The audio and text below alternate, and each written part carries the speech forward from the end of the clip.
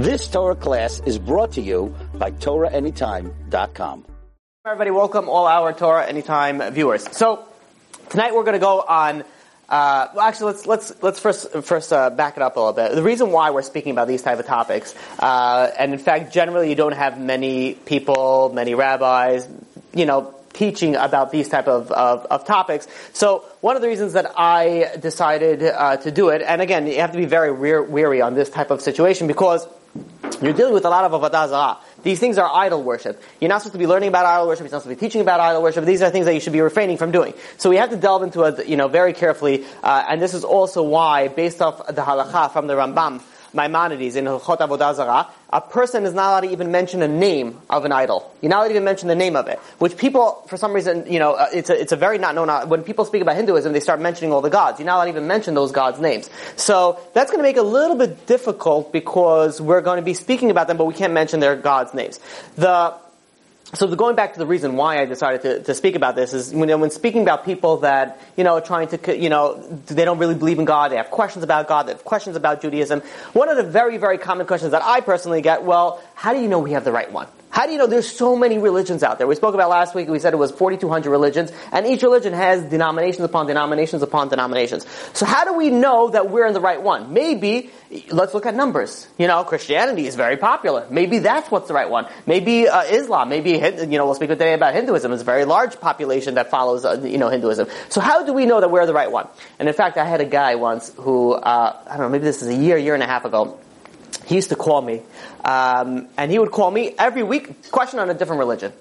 I'm like, dude, you're wasting my time over here. You're sweating over here, starting to learn about other religions to try to prove it wrong. And I had to go through a lot of religions. He's like, okay, what about this religion? I'm like, I have never even heard about it. It was like 6 people follow it. I'm like, where do you even get this? So this, unfortunately, it's a very, very common question that I get it. And when you're dealing with this, as you go through all these different religions, you could call them religions or cults, you see how obvious it is that the Judaism is it sticks out so obvious. We spoke about last week, why doesn't God just make it very obvious? And the answer is He does. If you just open your eyes and you just look a little bit, there's one thing that sticks out way, way above anything else, regardless of the numbers regardless of the proofs that they can give you. So, doing a quick recap on how we discussed how we're going to prove if a religion is false or if a religion is true. So we gave 5 criteria, and this is, it's sort of a foundation of where you could build. It doesn't have to, in order for a religion to be true, if you already knock off one of these, it doesn't necessarily mean that it's false, but it's very, very unlikely that it's true. So number 1, we spoke about we wanted to see a God-given religion. We have no interest in a man-made religion. We spoke about that you need to, if God created the world, which we gave proofs upon this, that God has obviously created the world, we gave proofs also that God is actively running the world, then there must be a purpose for the world. And that's where religion comes in. Religion is come to tell you what is the purpose. And every religion has a different purpose. And say, this religion is going to say the purpose is to get out of karma, whatever it is. This religion says the purpose is just to believe in somebody. Every religion has its purpose in life, and depending on the religion is which way you're going to live your life. So, the consequences are obviously enormous if you pick the wrong religion, because that's eternity that you're dealing with.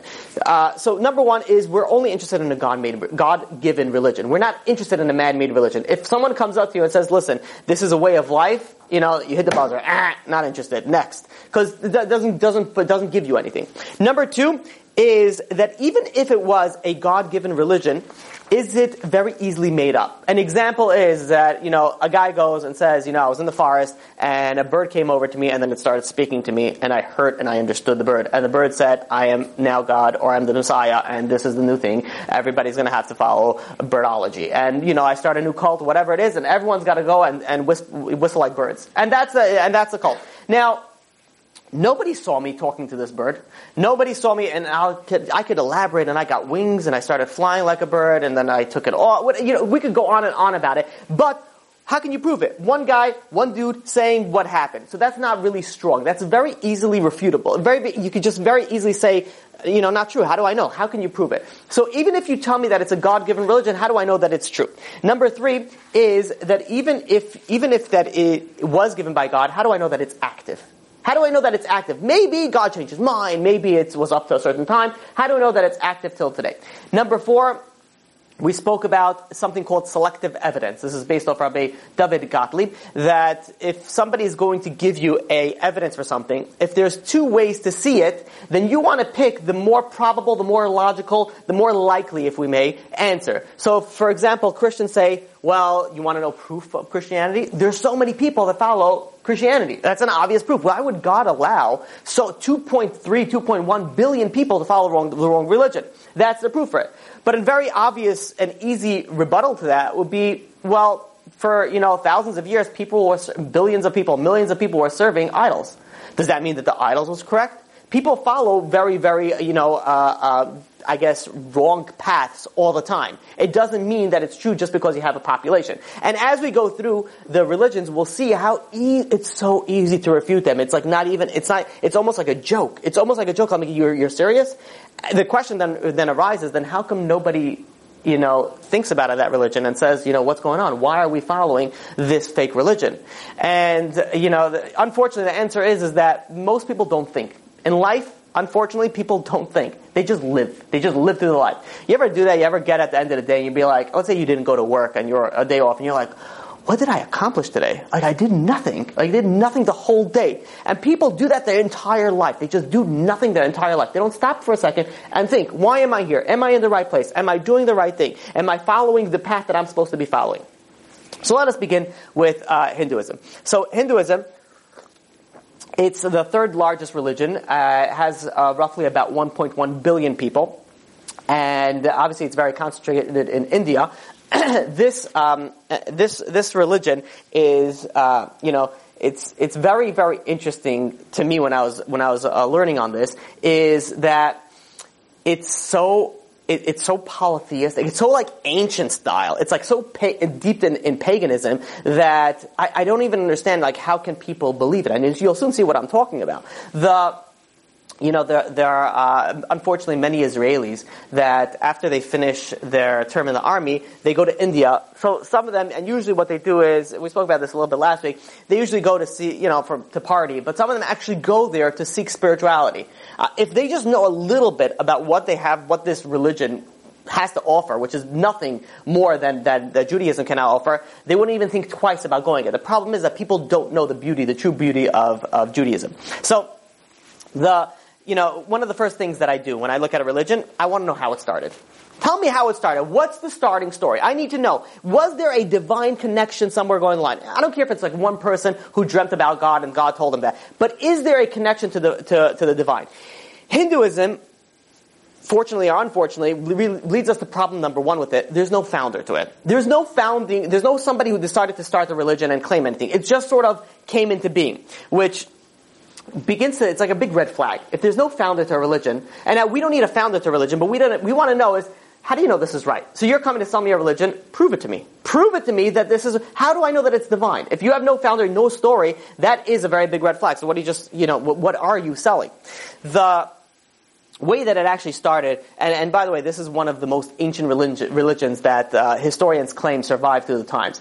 I disagree with that like 100% because the religion that Hinduism practices now is for sure 100% not what they practiced 4,000 years ago or 3,500 years ago, how they claim. And the reason is very simple. You go learn through this history. The religion started, let's say 4,000 years ago. Now, 4,000 years ago, the way that they describe it at itself is there were Aryan cattle herders from like Asia that came into India. And India had its own belief system. Aryans also had their own belief system, and what they did was they merged it together. That's always flag number two. When you're starting to combine and doing a cholent mix of different religion, like what's going on over here? If I am confident that this is my religion, I don't need to double up with you. If somebody is very confident in what they're doing, they don't need to partner up with somebody else. I'm like, I'm cool, I got it, I'm very confident in this, I don't need to try your thing just in case. Type of situation. So this is also a red flag. They started combining it. And in fact, this is how the religion started growing. I think of it as this example. You have a snowball on top of a mountain. And as the snowball starts rolling down, it gets bigger and bigger, collecting more and more snow. That's how Hinduism became what it was today. They kept on absorbing more and more different religions, and they just sort of like, you got a God? We got a God. How many you got? You got 100? We got like a 50,000. All right, come on, let's join. And they got it together. You know how many gods they have? They have millions of gods. You gotta be, like, do they have like encyclopedia of like, okay, what God do I need today? Money, money, money, money. You know, like, they have millions upon millions of gods. Another very big red flag is Hinduism has a very, very strong belief on reincarnation. And in fact, the central goal of Hinduism is to release from the cycle of reincarnation. We'll speak about it soon. Basically the idea is that they believe that people die and people come back, which Judaism, of course, also believes in reincarnation. But they say the goal is that to stop that cycle. Like, you die, you come back. You die, you come back. The goal is to get out of that cycle and not to come back anymore. It's not that once you die and you go into wherever they describe the next world is. So this, when you're looking at a religion, you also want to see its text. What is its text? I want to know, like, give me some for the oldest text that we have is something called the Rig Veda, which came about 1500 BCE, which means is that, we were talking about here 3,500 years ago. Between 3,000 to 3,500 years ago is where you're dealing with it. Which means is you have around 500 to 1,000 years, there's no text. There is no thing. Everything was orally. Orally is fine as long as you supplement it with some sort of written text, which this is very obvious why they don't have a founder, because they don't have anything that was going on for the past 1,000 years, and they don't have it as proof. Just basically, people that were doing certain rituals and certain, sacrifices and certain, avodot that they do to their idols. So, this leads us to another problem, which means is that even if you want to tell me that this was a correct religion back when, it's still for sure not now, because as it transitioned over time, we don't know what originally was. And how do we not know what originally was? Because you don't even have a text to tell us. So even if it was somehow correct, it's for sure 100% incorrect now. And not that it was correct ever. It's very easy also to disprove that as well. So, another red flag on this is that there's no central authority. And in fact, in Hinduism, you could just sort of worship whoever you want. It's not like Tuesday we do Tuesday gods, Wednesday we do Wednesday gods. There's none of that. You do whatever you want, when you want it, and how you feel like you want it. They do hold, and this is where they could people confuse people and be like, no, what do you mean? We're a monotheistic religion. And, well, they don't actually claim monotheism, but what they do is they claim that there's one supreme God. We can't say this God's name. And then there's like a destroyer. They have a Trinity. By the way, Christianity wasn't the first people that came out with the Trinity. They took out so much. Christianity literally was like going through religion and be like, I'll take that. It's like going through a buffet. I'll take that, I'll take that, I'll take that, I'll take that, and let's put it all together. New religion. And in fact, what's something very interesting when you study religions? Many of their ideas are all borrowed from other things. Hinduism, for example, the whole India region of religions are very, very strongly rooted in the same concept of reincarnation and getting out of that cycle. They just put a facade of a little bit of a different spin. Like this one believes in this one believes in this, but deep down it's all the same core, just getting to it a little bit differently. Obviously I oversimplified it. But so what they believe is that they have this one supreme God, they have like these two, right-hand gods, and then millions and billions, millions of gods underneath them. The obvious question is that if there's one God, why would the other one God, the supreme being, the creator of everything, want to serve a bunch of other gods? That doesn't make any logical sense. Skip some of those. Rabbi Victor Miller explains, like, why do people do idol worship? What was the whole idea behind idol worship? So one of the worships that they do, one of the idols that they serve over here is what they do is it's very, very an immoral act. Basically, a woman marries an idol. And she becomes married to the idol. She's not allowed to marry anybody else, and she is connected to that idol. There's like rituals that they do that is completely immoral. It's literally the idol, the woman, and a priest playing like whatever, the musical instrument. And the woman does her ritual, which is part of, some immoral acts that she has to do in front of this idol. And then Mazal Tov, they're married. And then you have other idols that they came out through adultery. One idol committed adultery with another idol, and they had another baby idol adultery, gods. And this is what you're dealing with. Says Rabbi Victor Miller, he says, what is the whole idea behind these idolatries? It's very simple. People want to do something. They want to do a certain sin. They want to do something, but they have a conscience. I'm like, this doesn't seem right. This is not right. So what happens if I build it into a religion, or this idol does it, and all of a sudden it becomes okay? Not only becomes okay, it becomes like a mitzvah. It becomes a good deed to do that. So they build all these, and that's why a lot of these idols you see in all these ancient religions they have a lot of immorality in them. And they have different ideas of worship that are also very immoral, because this is what the people wanted to do. They felt bad, they wanted to get a conscience, so they got around it by convincing something else. Now day and age, it's not that different. People, at all, a point in time, they go and they convince themselves what they're doing is not really wrong. No, really, I mean, how many times, I'm so sick of getting this already, I have a boyfriend or I have a girlfriend, but they help me keep Shabbos now. I don't do this all because of right now. I'm like, somebody told me that when he has heroin, he doesn't do cocaine. So that's obviously a good thing. I'm like, no, just because you do one thing bad, one thing good that comes out of it doesn't make that whole idea good. It's rationalization. And people rationalize the whole time. Okay. If it's really hot and, God is not in Miami, so I don't have to be modest in Miami. It's a different zip code. It doesn't work that way. It doesn't, people get completely, their own ideas, their own rationalization. We look back at them, those idols, and be like, well, they're such fools. How could they even believe that? But we do the same thing. We do the same thing in the same matter, and we rationalize and we say, no, it's okay. This is why it's a very, very important fact to remember. When you're serving God, you have to serve God on His terms, not on your terms. I speak to secular people all the time, and I say, I'm going to be a good person. I'm going to be a great person. I'm going to follow, certain things, but I'm not interested in Shabbos. I'm not interested in kosher. Why do I need to do these things? And the answer is, if you want to serve God, there's only one way to do it. Not on your terms, but rather on His terms. So if you're dealing with your own terms, you completely, misconstrue the entire ideology, the entire religion, and you make your own religion out of that. Okay.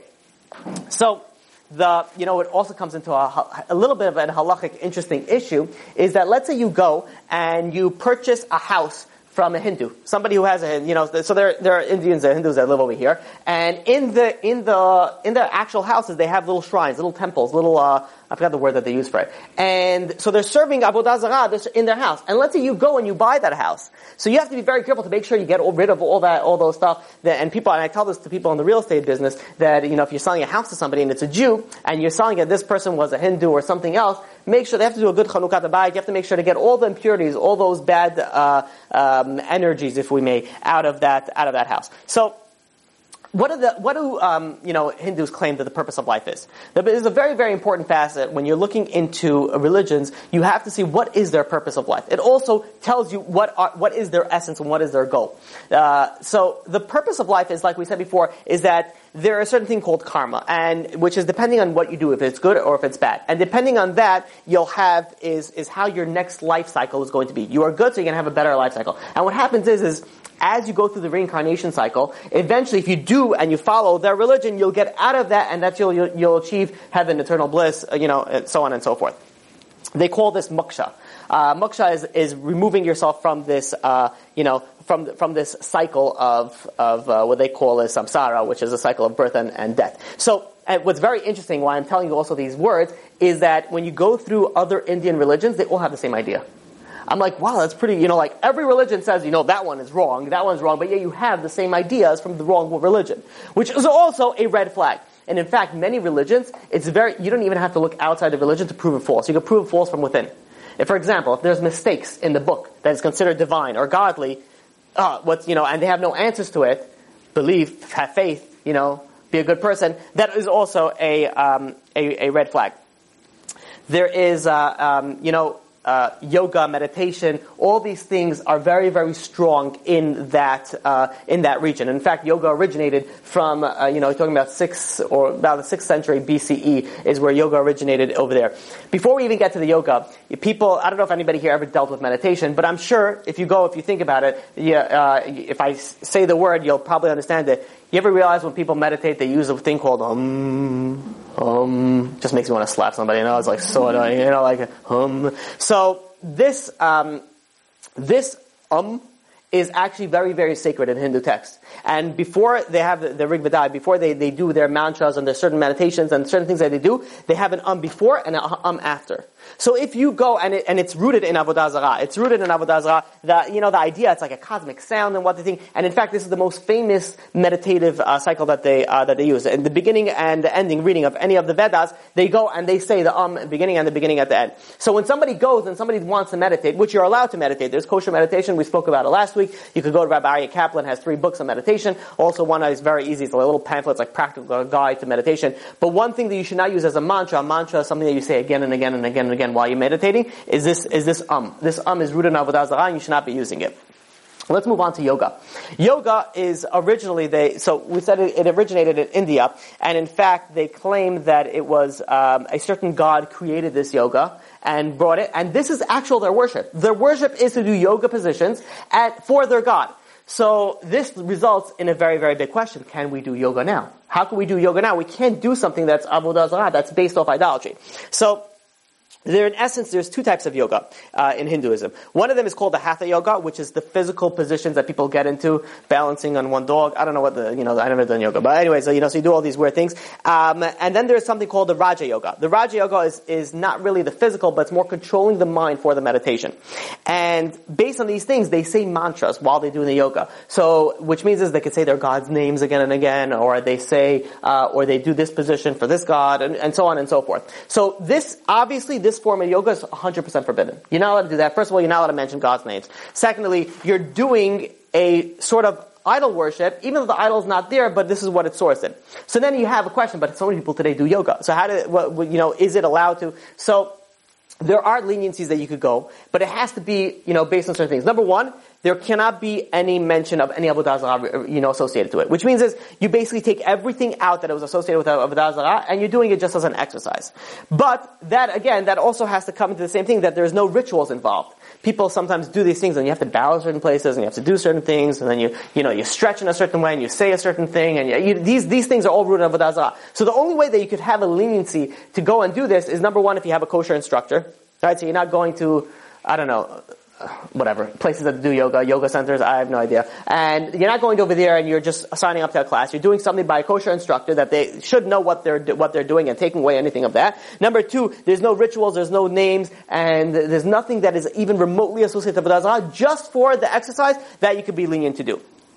Okay, so let's speak a little bit about the Redot. You know the Redot? They say about the joke about the Redot. I was told not to say this joke. Maybe I shouldn't say it.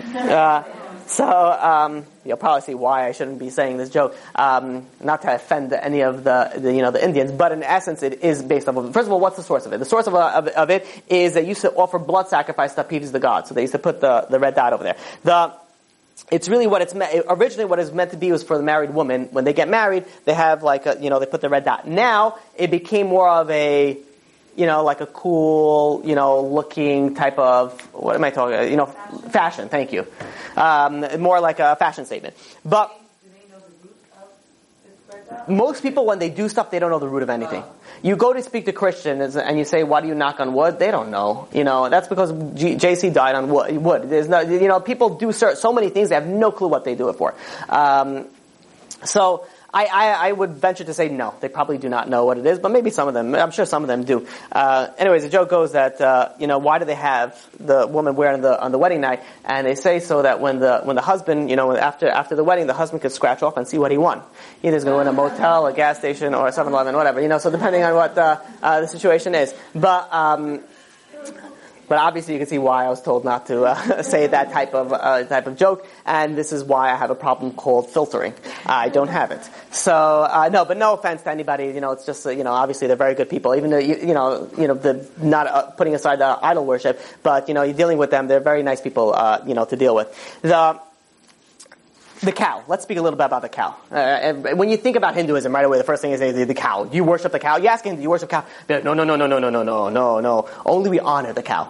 Well, I beg to differ, because you could call it what you want. Let's see what it actually is. So generally, many Hindus don't eat meat. And specifically, they don't eat beef. And cows are considered very, very sacred animals. And in fact, that anybody who is not respecting cows could literally be prosecuted in India. I have a friend that, which I spoke about last week from, Akshay from India. He was telling me these things. So people can actually be prosecuted for not respecting the cow. So I'm like, all right, you're not worshiping the cow? Kind of sounds like it is. And let's see how we continue. They do very, very disturbing things with what comes out of cows. So the milk, that's cool. Keep on drinking it. Good for your teeth. But what happens is that, they use the cow feces to put a certain ritual mark on their head as part of their rituals, and they also they, I don't know how to say it not in a way that you make want to throw up, but they kind of drink the cow urine. And when I say kind of, means some of them do that. And I've actually, seen, someone sent me a clip of them actually catching it midstream, l'chaim in it, and just downing it. And in fact, they're like, this is the healthiest thing. I'm like, take a health ed class. Like, please, learn something. That is not health. That is not at all. One guy actually claims that diabetes got away from him when he started drinking the cow urine. I said, you scared your diabetes away. That's what happened. I'm like, diabetes, like, is this cow urine? I was like, I'm out of here. Who wants to stick around with this guy? But they actually, and they're considering like bottling it and selling it. I'm like, it's something so disturbing. Now, I understand weird rituals, and fine, we can't understand them because we're not, Hindus. Okay. But when you're drinking stuff that are remnants of, feces and urine, this is where it goes, be like, all right, either like, cult alert or, this is something going on over here that everybody is not in the right mindset. Now, not more than that, they actually have a cow holiday. Again, not worship. A cow holiday where the cows are washed, the cows are decorated, and then they're given offerings. Now, I don't know what you call worship, but I'm like, this all spells worship, cow worship, which is 100% of Avodah Zarah, and of course, very, very, big problem. Okay, so now, let's do a quick recap and move on to the next religion. So when the first thing that comes up is there's no origin to Hinduism. There's no origin to Hinduism. You kick it out the window. There's obviously, which comes to make you think, there's 1.1 billion people that follow this. How do they not stop for a second and think? How is it when they're like, cow urine? No, I had it yesterday. I'm good for like a week. How is it that they don't stop for a second and they think, and they don't stop for, and this is a very, very big problem. And I had this question asked me, like, why does God allow this? Why does God allow so many people to go and fall to different paths? And I said, who said God allows it? Who said that God doesn't give you little reminders? And in fact, this is something very interesting people don't think very often about. In every person's life, there comes a time where you stop for a second and you're like, what am I doing here? Like, what's the purpose of it all? Everybody has this. Everybody has this, like, one. The problem is, most people just like, don't talk. Conscience. Put the conscience in the pocket. Let's continue playing video games. And this thing comes again and again and again, like, hey, what's going on with your life? And people have these questions. Then people start saying, this is where midlife crisis comes in. Maybe I have to change a job. I have to get a red sports car. Whatever it is that people have. But these are really, like, instincts that are coming in from inside that God's sending, like, wake up, dude. You're in the wrong thing. But people just keep on doing. People live life. They don't stop for a second. They don't think. Number 2, we spoke about a very, very big red flag that this is very unlikely. It's a gradual religion. It came in out of, certain time, every other religion joined. It came in there. It's very flat out, very obviously fake and not real and not divine. And what's also very obvious is that if there would have been a divine revelation or something divine in this religion, it would have been written down. Because that's like one of the most important things in a religion is like, how do you prove it? Why do you think that, according to the Jewish religion, Har Sinai is, Shavuos is huge, the accepting of the Torah. Why? Because this proves that we have something that other people don't. You realize there's not one religion out there that has, usually how does it start? If there is a divine revelation, 1, 2, handful of people at tops. Nowhere do you have a national divine revelation. Nowhere do you have, and the question is, if it was made up, as some people claim, like, oh, made up, then how come no other religion ever made it up?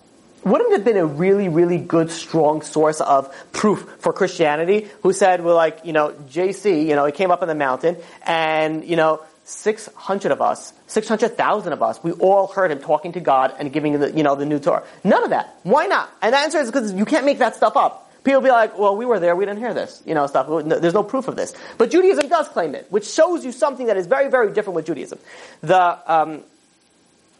In fact, we can sum up with this. The Indian High Court ruling in 1995 said like this. They tried to understand the religion. So they claimed the religion is like this. The Hindu religion does not claim any one prophet, does not worship any one god, does not subscribe to any one dogma, does not believe in any one philosophic concept, does not have any one set of religious rites, and it goes on and it concludes, it may broadly be described as a way of life and nothing more. Well, guess what? We're not interested in a way of life. We're interested in a divine religion.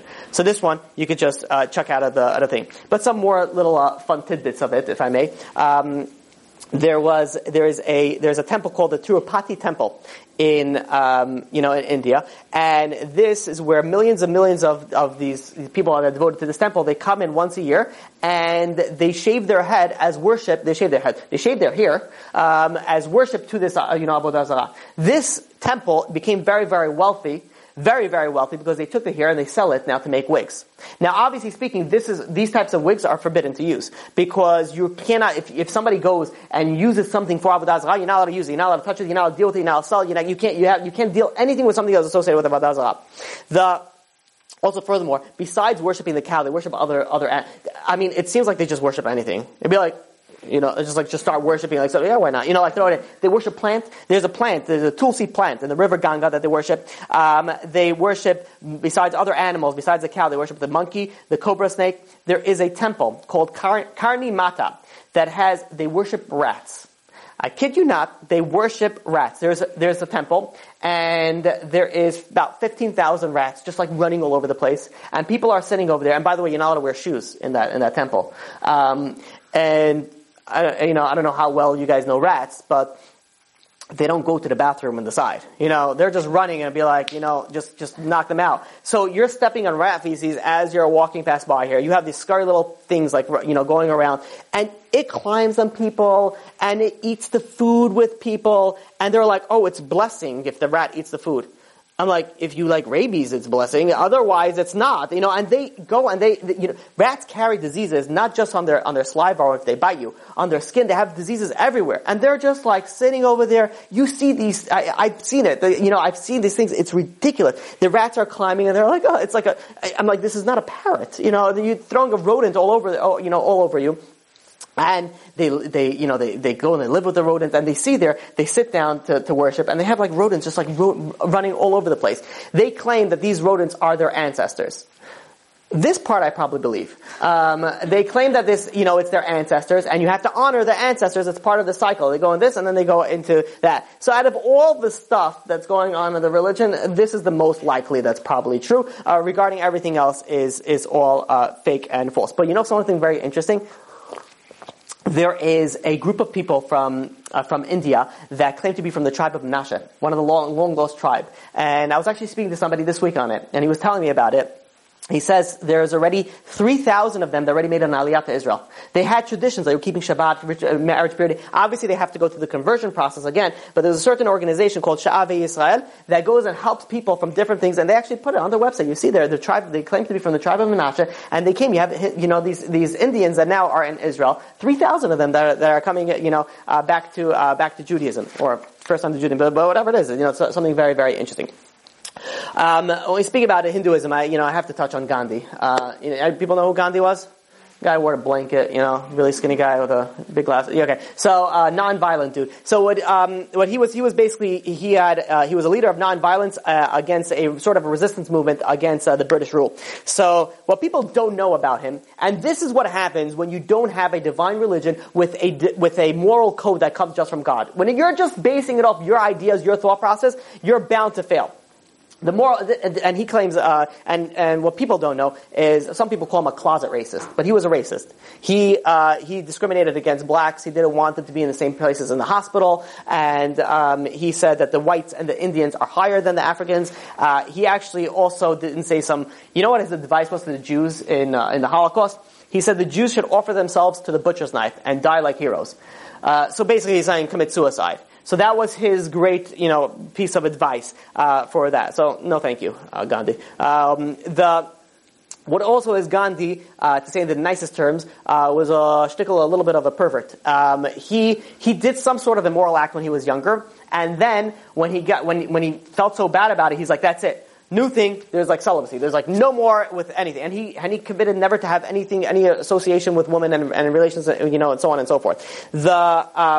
And he actually put out that every Indian, crazy, every Indian should not marry. I mean, you want to kill out your religion or whatever, you think it's fine. Every religion, if you have to get married, then then if you're with your husband and wife should stay away as far as sleep in separate rooms. Is what he's saying. Might be good for Shalom Bayit, I don't know, but he's saying keep as far away as possible as you can for each other. And he wanted to test himself. So to say it in the nicest way possible, he took his grandnieces and put them in very, very uncomfortable positions to test himself, to show that he doesn't have any more temptations for that. So obviously this is, when you're dealing with morality, that you're basing it off, rats or monkeys or cows or whatever gods with like 4 arms. Whatever if you're dealing with that, that's obviously something that you're going to be bound for failure, bound for, and look at that. This is somebody who is considered so great in their eyes. How could you consider that morality? How can you consider that moralism? So, okay, there's another. We don't have the time now, so I really want to get. There's another knockoff of. It's a branch of Hinduism. I can't even say the name. People, if I say the name, you guys will know. But the name is based off an Avodah Zarah. So I'll give you the initials. ISKCON. This was founded in 1966 in New York City. Similar idea with Hinduism, a few changes, claiming to be one God, but it's all based off the Hindu religion, and just like we knocked off that, it's very easy to knock off this one as well. Let's speak about Sikhism. So Sikhism is a very, very interesting. By the way, if anybody knows Sikhism, those are the guys who have the turbans and the long beards. They have swords on there. You know, guys, what I'm talking about. Like people are like, "Are you Muslim? Are you Indian? Like, what's going on?" What? Taxi drivers. Yeah, some of them, yeah. Why do they have knives on them? It's part of their. It's called a ceremonial dagger. It's a ceremonial dagger. Okay, so let's speak about that. So they are ranging between. This is also in India region. They are between 20 and 30 million, of them, and they actually went through, unfortunately, a very hard time after September 11th. There was a lot of hate crime against them in America because people thought of them as Muslim, and they're not technically Muslim, but ish a little bit, which we'll soon see. So, first thing question: how did it start? It started by the guy by the name of Guru Nanak. He was born in 1469 in the Punjab area in India. It was on the border between India and Pakistan. So he was on one hand, he was born to a Hindu family, but at the same point in time, he had a lot of Islamic influence in there. And so, it's very interesting when you look at this religion. They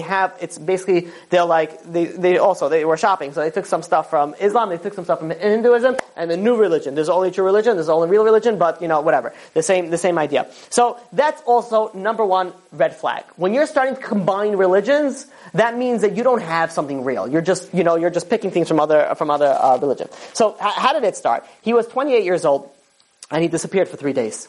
And I guess his wife was like, where were you? Where were you? Like, I was speaking to God. So he says, listen, I meditated, and I spoke to God, and God told me, no more Hinduism, no more Muslims. And that became a famous saying from his, no more Hindu, no more Muslim. So they claim a monotheistic religion. And they actually claim it pretty good until you delve a little bit into it. It's like, like you were good, and then, you went way off. So in the Hindu idea, they believe that the concept of the circle of life, rebirth and death. The main focus in this religion is also to get out of that cycle. What's very interesting is that they have men and women are equal in this religion, which is very nice. They also don't believe in alcohol or smoking. They also don't believe in angels or demons. They also don't have any divine. There's no divine reward or punishment, which makes me want to question a few things. But before we get into that, their worship is what is very interesting and very nice about this religion is, even though it's fake, is that they very, very strongly push for community service for other people. And so that's well accredited. But then they go, off and certain things that we'll see. They have 5 beliefs. It's called the 5 Ks. And I'm not going to use the Punjab term of it, but the number one is that they have to have long hair. The reason why they have turbans is because they got lots of hair down there. They're not supposed to cut their hair, which is never cut, and that's why they keep it in this turban. Number 2 is they always have to have a comb in the turban.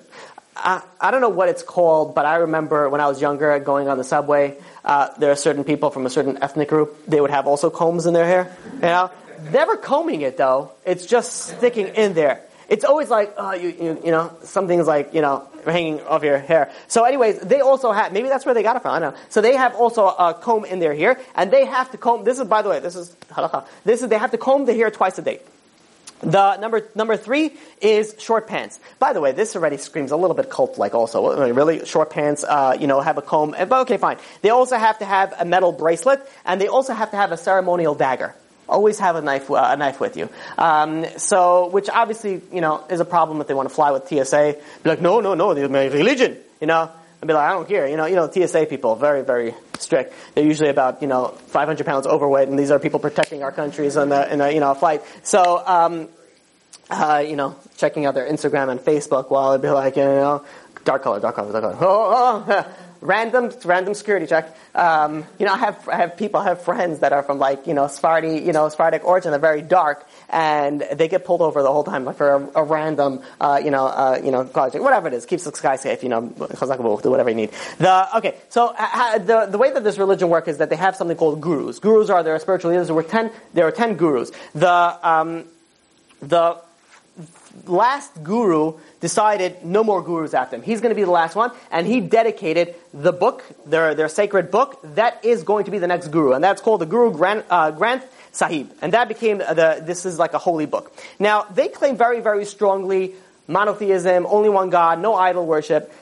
Listen how what they do to this book. So this book, first of all, is registered on a throne. It's like if you put it in your house, you can have it in your house, whatever it is. It's in a throne. It's with a decorative cloth. So far, not so bad. Then they have a special fan that you have to wave with it while it's being read. Also, you have to walk on it. When you're nearby, you can't have any shoes. You have to be barefoot. Also taken from that religion, nearby around. Your head always has to be covered. So far, all right, not bad. The last thing is where right turn. You have to bow down before the book. You have to prostrate yourself before the book. And in fact, there are the rituals that they do towards this book is similar to how other people serve other idols. The same idea. So they go, no, this is not, we're just honoring it. I'm like, you're just doing the same thing that Buddha, it's the same idea that we spoke about. You could call it what you want, you're doing, you're worshiping this thing. It reminds me of a situation you see, a little kid has a crayon, and he's coloring on the wall, and he's doing it, this interesting kid, with eye contact on you. He's like direct eye contact as he's scribbling on the wall. And you're like, are you scribbling on the wall? And he's like, no, I am not scribbling on the wall. I'm scribbling on a paper. And you're like, I see the wall. So I'm like, he's like, no, it's a paper. And you say it's a wall. I'm like, you could call it what you want. It's the wall. I'm like, they could call it whatever they want. They're worshiping a book at the end of the day.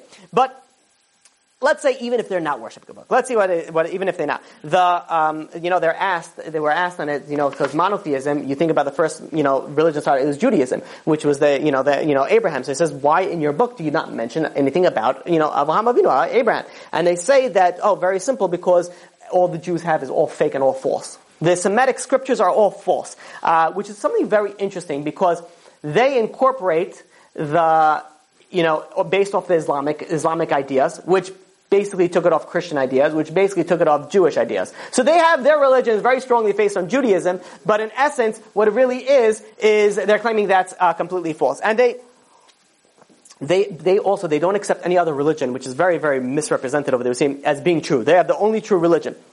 Adam and Chava, fake. Noah's, ark, fake. Which is very interesting because when we're going to get to speak about archaeology, there's actually proof that that it was false. So they all say that it's fake. And they actually claim, Abraham was a human. He made mistakes. Which leads me on to the next thing. Their gurus, they don't consider them human. They don't consider them human, which is very, very conflicting and very, very interesting in how they describe it. So in many verses, and I have the verses over here, that the God took form. God is seen as the guru. Within the true guru is really God. Guru is perfect, cannot make any mistake. Very, very godlike qualities. Which is very interesting because originally the guru claimed himself as a prophet, not as a god. So the answer to that, guru merged himself together with God. That sounds very Christianity to me so far. Then they say that guru is not God, but one with God. But in the same point, they have verses straight out, and I'll quote, Guru was the Lord incarnate, meaning God in human form. This is in Guru Granth Sahib, page 306.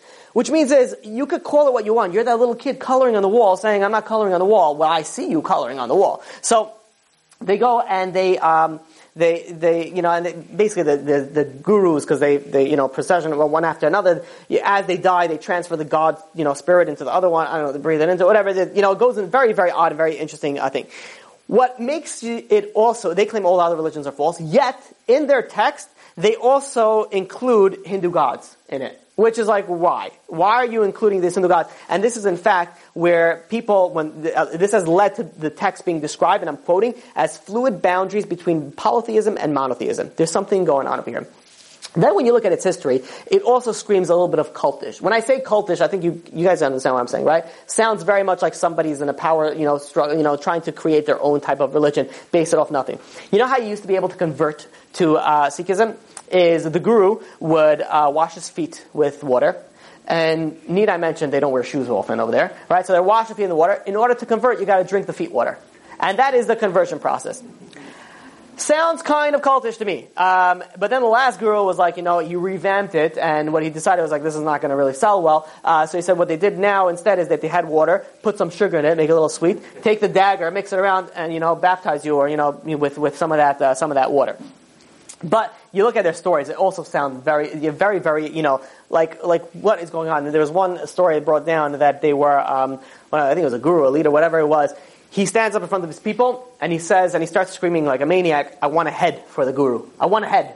And everybody was like, you avoid, when you're in the class and the teacher's like calling on people, and they're like, I want something. And I was like, I'm using my phone, looking over there, no one's looking. And he's screaming, I want a head, I want a head. Finally, one Shlomazel, one, loser gets up there, and he says, you can have my head, guru. And he says, okay, come with me. They take him to a tent nearby, and you wait a second or two, and then you see blood oozing from under the tent. The guru comes out. He says, I want another head. And he looks around, and nobody does it. After I keep on one, I want a head. Eventually somebody went. He went, and then he goes back into the tent. Again, you see blood dripping under the tent. And he does this for 5 times, 5 people. And after I didn't even understand how the story even goes, because they even called his mother. It's like, speak to your son. He's like, I don't know he's killing people over here. Which when you're, I don't know, there's a lot of questions on that. Is a God like bring your mother and be like, I told you not to do that, take off her slipper and go smack it. I don't know what he's planning on doing. But in any case, after the 5th people, he comes out, all 5 people walk out of the tent. And they all come over there, and he all blesses them, whatever, gives them a higher thing. I'm like, he's like, basically he's trying to see who's the true, devotee to the guru. Again, very nice story at the end, I guess you could say, but very cultish at the same point in time. What's the level about? What's the level of them? What they achieve? I don't know. Where did the blood come from? They had on the animals. They were just killing animals. They had daggers. It was very easy. Whatever. So, problems with this religion. Number 1, personal revelation. One dude in a river, nobody saw him, gone for 3 days, came back, and he claims it. Number 2, incorporating other ideas from Hinduism and Islam while saying they're all false. Number 3, and this I love, this is so great. First of all, there's no prophecy. There's no prophecy in this, which is also something that you want to see a positive proof of it. So they asked him, says, why is there no prophecy? So the guru, and I quote, you rejected the use of miracles and prophecies to win converts. They insisted that the message should speak to himself.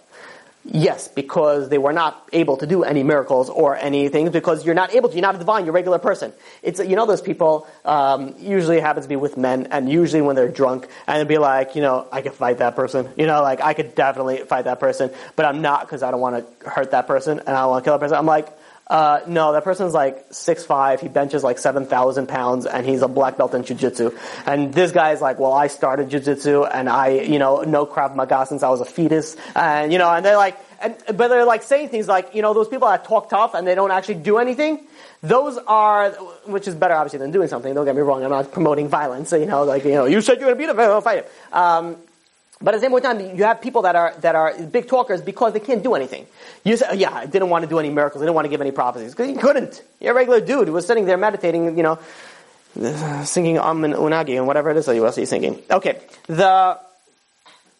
What's very interesting also is that, even though they say, they claim that the guru tells people, don't convert to us. In fact, they say that they never tried to convert people. Be a good Christian, be a good Hindu, be a good Muslim, just be a good person in your own religion.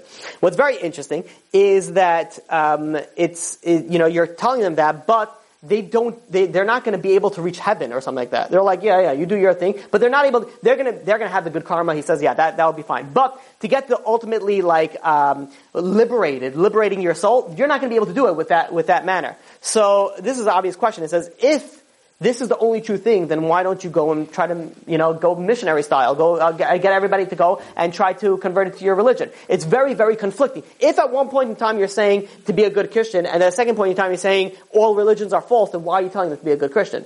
If they cannot get to where you get to. See, Judaism is very different. Judaism, we say that you don't have to join our religion to get into heaven. You don't. You keep the Sheva Mitzvahs B'nai Noach, the 7 Noachide laws, and that's it. And you'll be a good person in your own way. You don't have to join our religion. Almost every single other religion, including this one, if you go a little bit under the peel, also says that in order to get liberated, in order to get to the highest level, you have to follow our religion.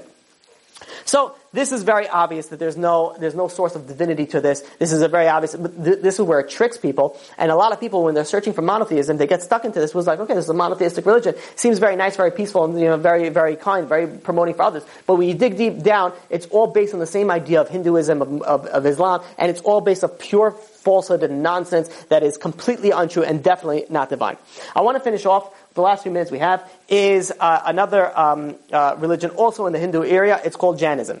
Jainism, what's very interesting, it's one of their symbols is actually a swastika. It was before the Nazis, but they took it because it reaches the four corners of the world and so on and so forth. But they have also a swastika on their religion, so on their sign. The origin for this is very, very interesting because you ask the Jainists, who was the founder. There was no founder. Which is, it's just as bad as picking a you're not gaining anything by that. So they said, how did this religion get started? So they said there's revealed at different times by people known as Tirthankara. These are people that are, they're known as teachers. And there were 24 of these types of teachers. In fact, historians said there's very little to no evidence that these teachers ever existed, except for 2 out of the 24. One of them was, Parshvanatha, which existed about 7th century BCE, and this is where they actually claim that the religion actually started from him. Some people say no, it wasn't actually he wasn't the founder. It was the one that came after them, Mahavira. So whichever way you say, it sounds like it was started by somebody, not started by anybody. And this is according to historians. The way that it goes, again, Mahavira, this is like all these religions sort of start the same way. It was like a prince, and he was like, well, enough with this good life and money and good food. He throws everything away and decides to run away from anything materialistic and only work on himself and meditate on his own being. So the ascetic style. So he renounced Mahavira. He renounced at 30 years old. He renounced all worldly pleasures, and he spent the next 12 and a half years to long. By the way, they do a lot of fasting in this religion. They do long fastings and long periods of meditation. And eventually, he came to this enlightenment. Again, how do you know? Because he told you. He'd be like, yeah, I've been fasting. This guy could have been eating garanim or something from a tree, over there. And he's like, oh man, and finally after the time goes by, I'd be like, okay, 12 and a half years. He comes back and be like, I've been meditating for 12 and a half years and now I have enlightenment. And this is there's no proof, how do we know that you reach enlightenment? Did you get a signature by a divine being maybe? It'd be like your certificate, black belt in enlightenment. So, their beliefs is also the same thing. They're also vegetarian. They also believe in the entire cycle, the karma cycle, which you realize is something very interesting when you're dealing with religion. If it's a true religion, then why is everybody in the same area believing the same things? And you have to get out of that cycle in order to get that. They're very interesting because there's actually 2 sects in this religion. One of them actually, they leave so much out of the worldly pleasures that they're not allowed to have any worldly possessions, including clothing. They're not allowed to have clothing, which is very, very interesting, situation. They can't even, if they can beg for food, and they can't even have a cup. They have to beg like this with their hands. They have to leave the world completely, behind them. Then there is, I guess, a letter, maybe you want to call it a more modern version, that they're allowed to have a begging bowl, you're allowed to have a staff, and you're allowed to have a whisk for insects. They also had something to prevent, insects from going into their mouths. So, also very interesting way of dealing with religion, completely running away from the entire world as it is. And we spoke about it last week also. It's the same idea of Buddhism, running away from the world. Judaism teaches to deal with your problems in the world.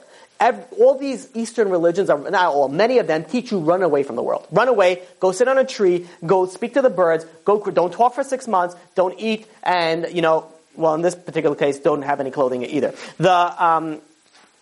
So, they, besides we spoke about that they do fasting, they have something called, it's called Santhara. Santhara is where they fast until they die, and then they die. That's it, it's finished. There's no after that. They usually claim it's only when you know your body is not at use anymore for you for reaching spirituality, and then you can go into this thing and you just fast and fast and fast until you die. It is estimated about 200 people die annually across India from this type of fasting. The human rights organizations came over there and be like, you got to stop this, because euthanasia is not allowed over there; it's illegal. Suicide is also not allowed over there. So he says, so euthanasia is banned and suicide is a crime. But at the same point in time, they're allowing to do this, so they're fighting very actively, the human rights organizations, to stop people from fasting to death. They claim it's not out of anger or whatever they claim. But it's something very, very interesting that God wants you to fast until you die, and that reaches like your ultimate. And people it's like you're like a high level, like they celebrate it, they're like, yeah, you made it, didn't fast for a long, long time. What's very interesting, last religion was women and men have equal rights. This religion, women cannot achieve liberation unless they first born as a man. And they're not good. They're like, oh, I'm sorry, you messed up. You came as a woman. In fact, womanly are intrinsically harmful. So good luck with the women in that religion. The question is about God. So what do they have as God? This is very interesting because they don't really believe in a God per se, which, like, if you have a religion, you kind of it's kind of an important aspect of religion, technically speaking. What they believe is that these souls that get like in the cycle, they're getting out of the cycle again. Same idea, and throughout the entire reach the moksha. So when they get out of that, they become like gods. But they don't become like gods that they have the power to create or destroy. They become like gods in this afterworld, and they become godlike. So. That being said, Buddhism and Jainism is more associated as being, atheistic religions. Atheistic, they don't really believe. And in fact, they say, even though they do believe in some sort of forms of gods or something like that, but they say that these gods will not help human beings. You cannot ask them, you cannot pray to them, they're not going to do anything for you. Furthermore, they do not believe that the universe was created by God. They believe that the universe always existed, which has a problem scientifically, obviously, because there's the Big Bang, and the Big Bang shows that there was a creation, so I don't know how they answer that, but they're obviously contrary to that as well. They say that there's no God to maintain the universe, there's no God of judgment, there's no God of ruler. They do not believe in a divine being who is worthy of devotion.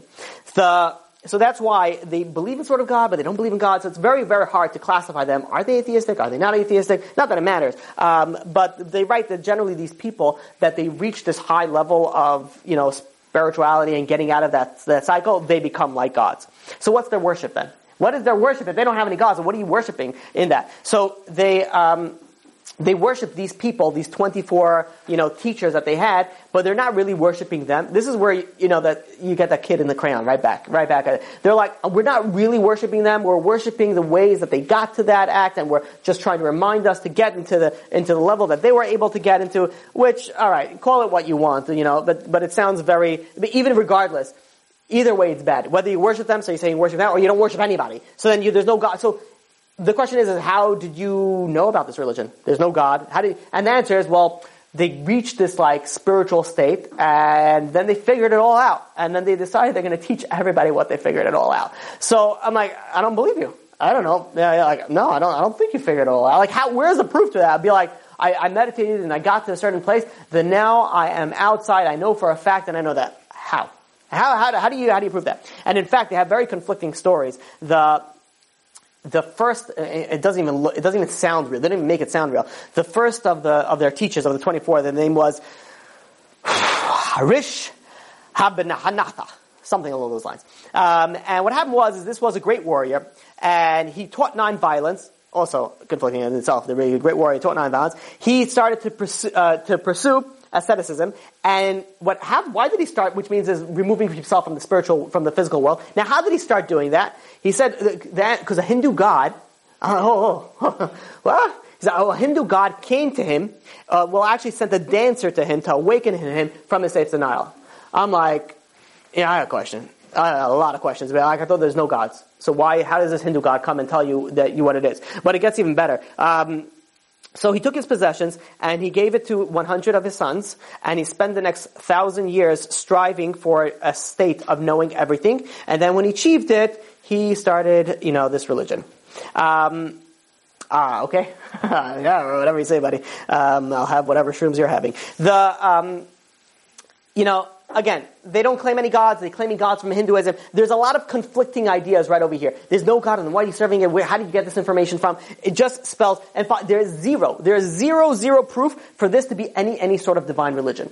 And, it's very interesting when you go and you look at all these religions, one by one, you could very, very easily knock them off. And I could have very easily, just very simply, just said almost any religion doesn't have a divine proof. It doesn't have a divine proof. But yet you still have people that say, well, maybe this religion is right. Maybe this religion is right. When you learn very, very briefly about these things, you see how fake it is. It's all so fake that there's not, I'm not intending to bash them for being people that are following a fake religion. I'm like, if you just open your eyes for a second, I really did. I really tried to go into this with an open thing. I'm like, okay, let's see. Maybe they were able to get it like that. And by far, I think the one that I would give probably the most credit that they were able to, pull it off pretty hard probably was Sikhism.